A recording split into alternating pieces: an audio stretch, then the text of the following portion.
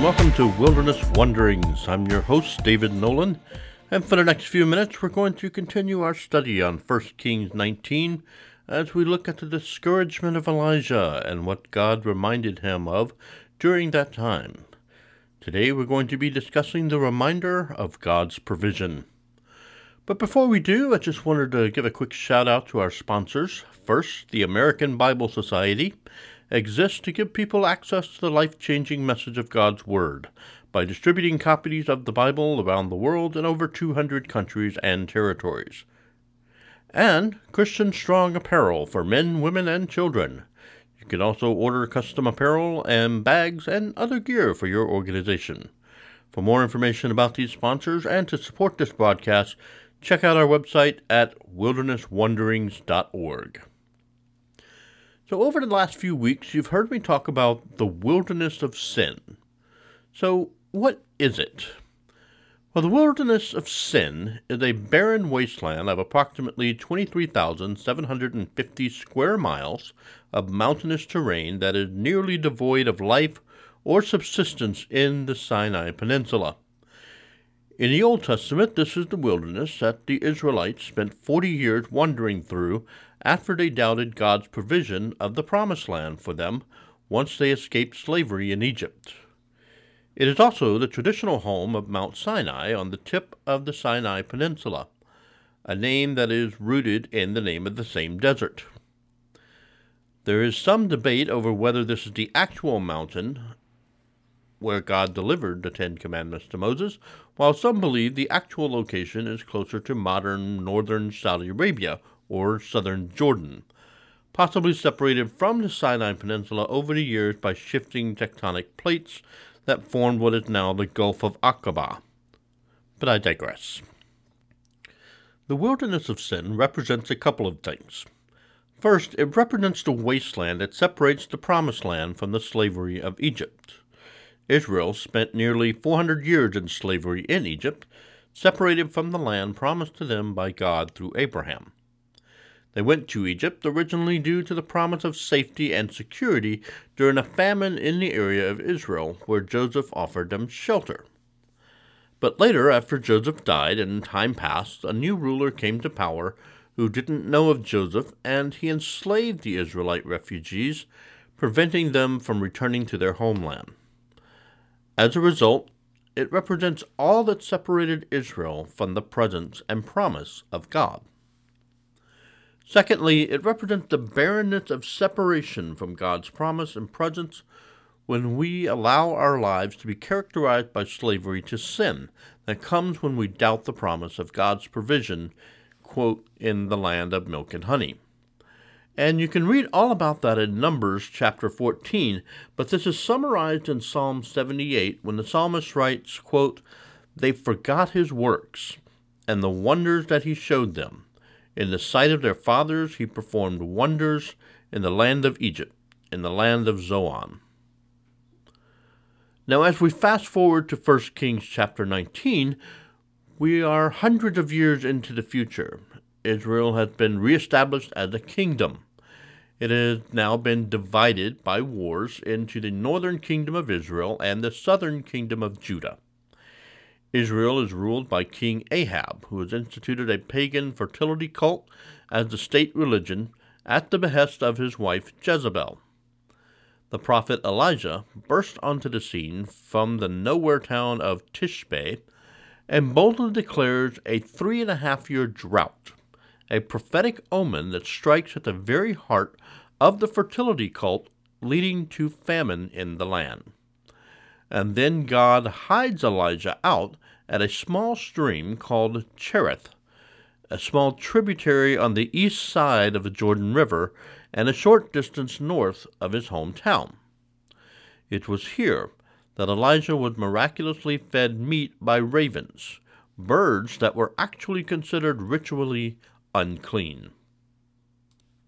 However, if you look closely at the words of Scripture in 1 Kings chapter 17, verse 4, you will see something really amazing about the promise of God's provision to Elijah. He says, "I have commanded the ravens to provide for you there." Look at it again and read it slowly. He had already commanded the ravens to provide for Elijah before the provision was even needed. The provision had already been prepared beforehand.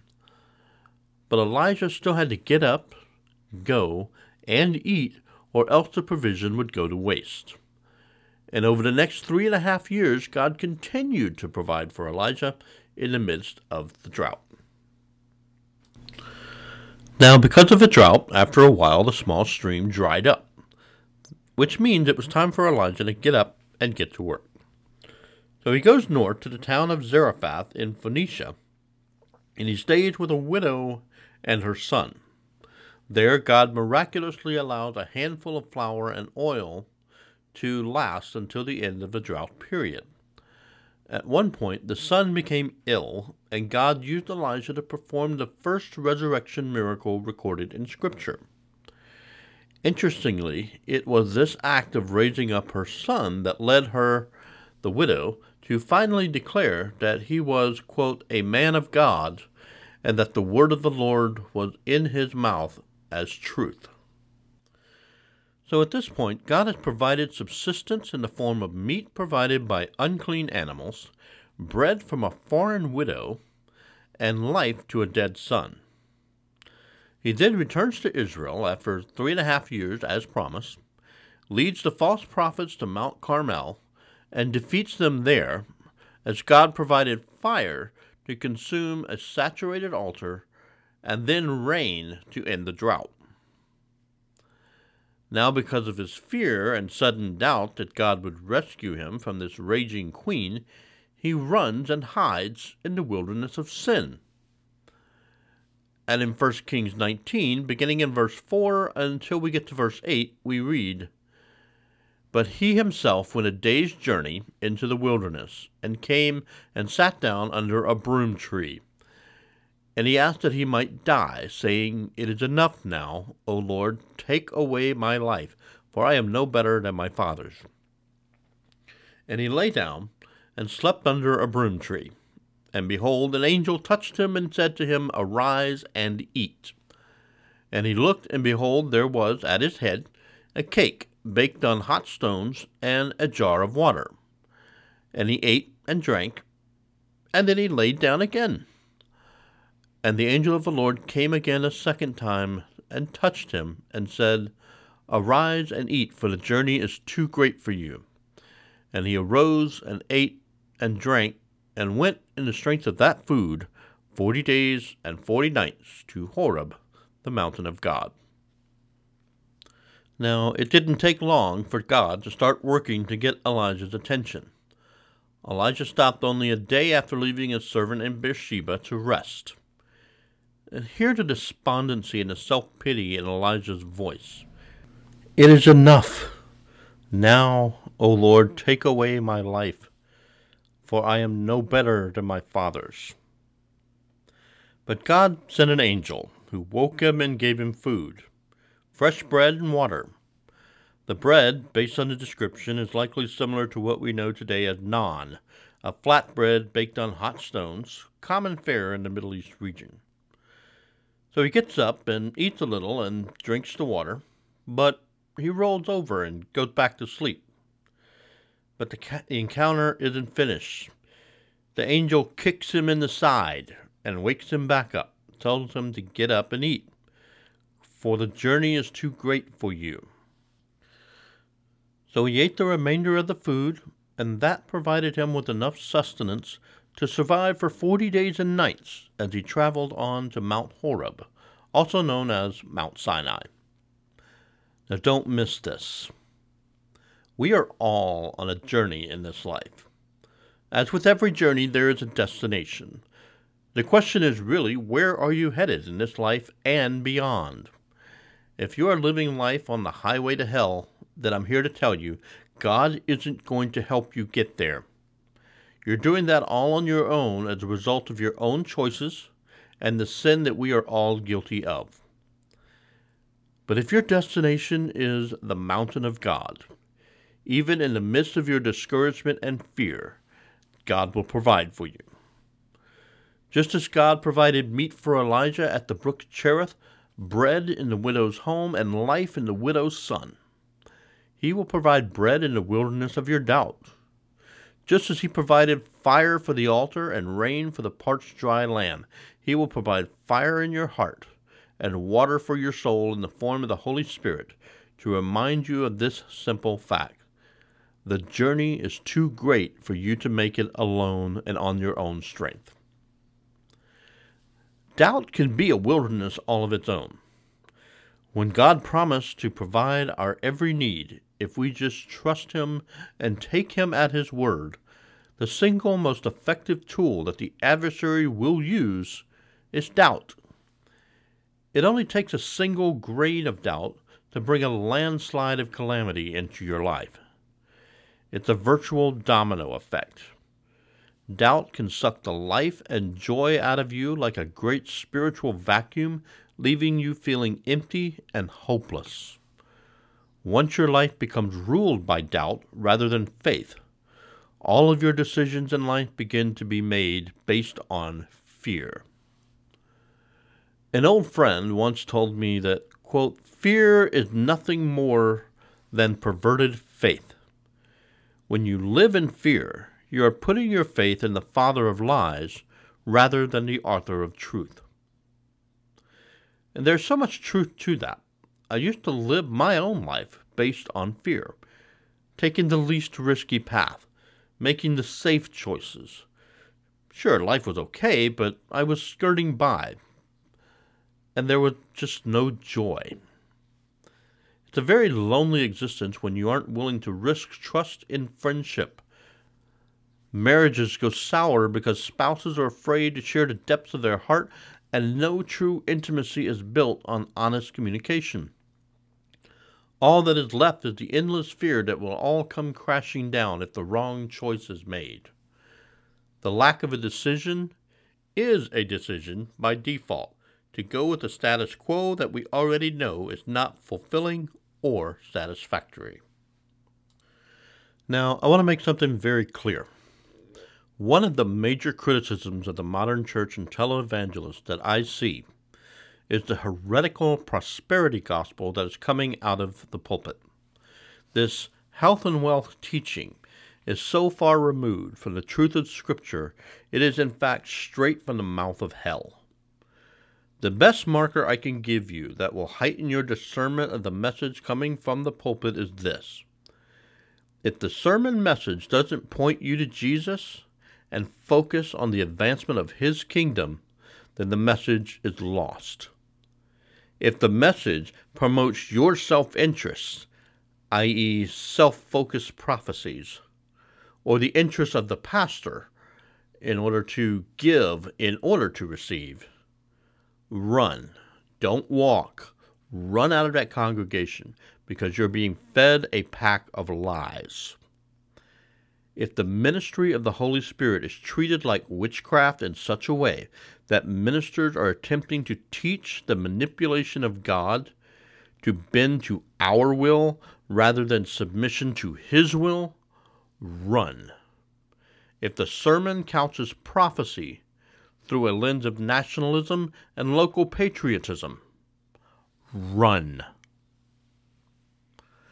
Just as God has provided for you over and over again in your life, when you live your life in obedience to His call, He will continue to provide you with the power to advance His kingdom even in the midst of your discouragement. The most important thing that we need to remember is this. His provision is for our good, but His provision is for His purposes. When you are submitted to His purposes, His provision will always be exactly what you need to get you through. What is this provision? Is it financial or material? Sometimes, yes, it is. Is it merely spiritual or emotional? Well, sometimes, yes, that is the case. But in each case, we are given the responsibility to steward whatever resources God provides for His kingdom purposes, not our own comfort. If that were so, then how do you explain the martyrdom of the apostles, who were all first-hand witnesses of the truth of Jesus' resurrection? How do you explain the martyrdom of the multitudes of saints over the 2,000 years since then? However, rest assured that if your heart is broken for the same things that break the heart of God, then you will hunger and thirst for His righteousness and the advancement of His kingdom in your world. As Jesus promised in Matthew 5, "Blessed are those who hunger and thirst for righteousness, for they shall be satisfied." Most importantly, God's provision of guidance and comfort from the Holy Spirit is His ultimate provision. In our broken humanity, it is easy to get our eyes focused on the material world around us and question, how can God provide for me in the midst of all of this? How can God provide for me when I need to sustain my family and I have no job? If God is calling me to the mission field, how will He provide me with the resources to obey His calling? How do I draw my wayward child back into an obedient relationship with the Lord? The truth in your situation, I don't have any clear-cut answers beyond this. First, you must continue to trust God and take Him at His word. That means you need to be in His word daily, studying and pouring His word into your life. Saturate your life with His commandments and His statutes. Consume the words of encouragement and hope that He has for you, and it will give you sustenance to get through the day. Secondly, and I can't stress this enough, pray. Prayer is not us giving God our daily list of demands. It's giving God our attention, our worship, and our adoration. Yes, the Scripture says to make your requests known to Him, but He already knows what we need before we even ask. But primarily, prayer is that quiet time of getting on our face before our Creator and acknowledging His sovereignty, His power, His grace, and His provision. Please, let me reiterate. If there is only one thing I hope you take from this message today, it's this: God's provision is for our good, but His provision is for His kingdom purposes. Thank you once again for joining us on this edition of Wilderness Wanderings. Next week, we'll explore the reminder of God's perseverance. If you're in need of prayer, please write to us at prayer@wildernesswanderings.org. Check out my blog at wildernesswanderings.org. Every Tuesday through Friday, we release a new morning devotional designed to encourage you in your walk that day. Opening and closing music have been provided by Kevin MacLeod. Have a great week, and join us next time as we continue to wander deeper into the riches and wonder of God's grace.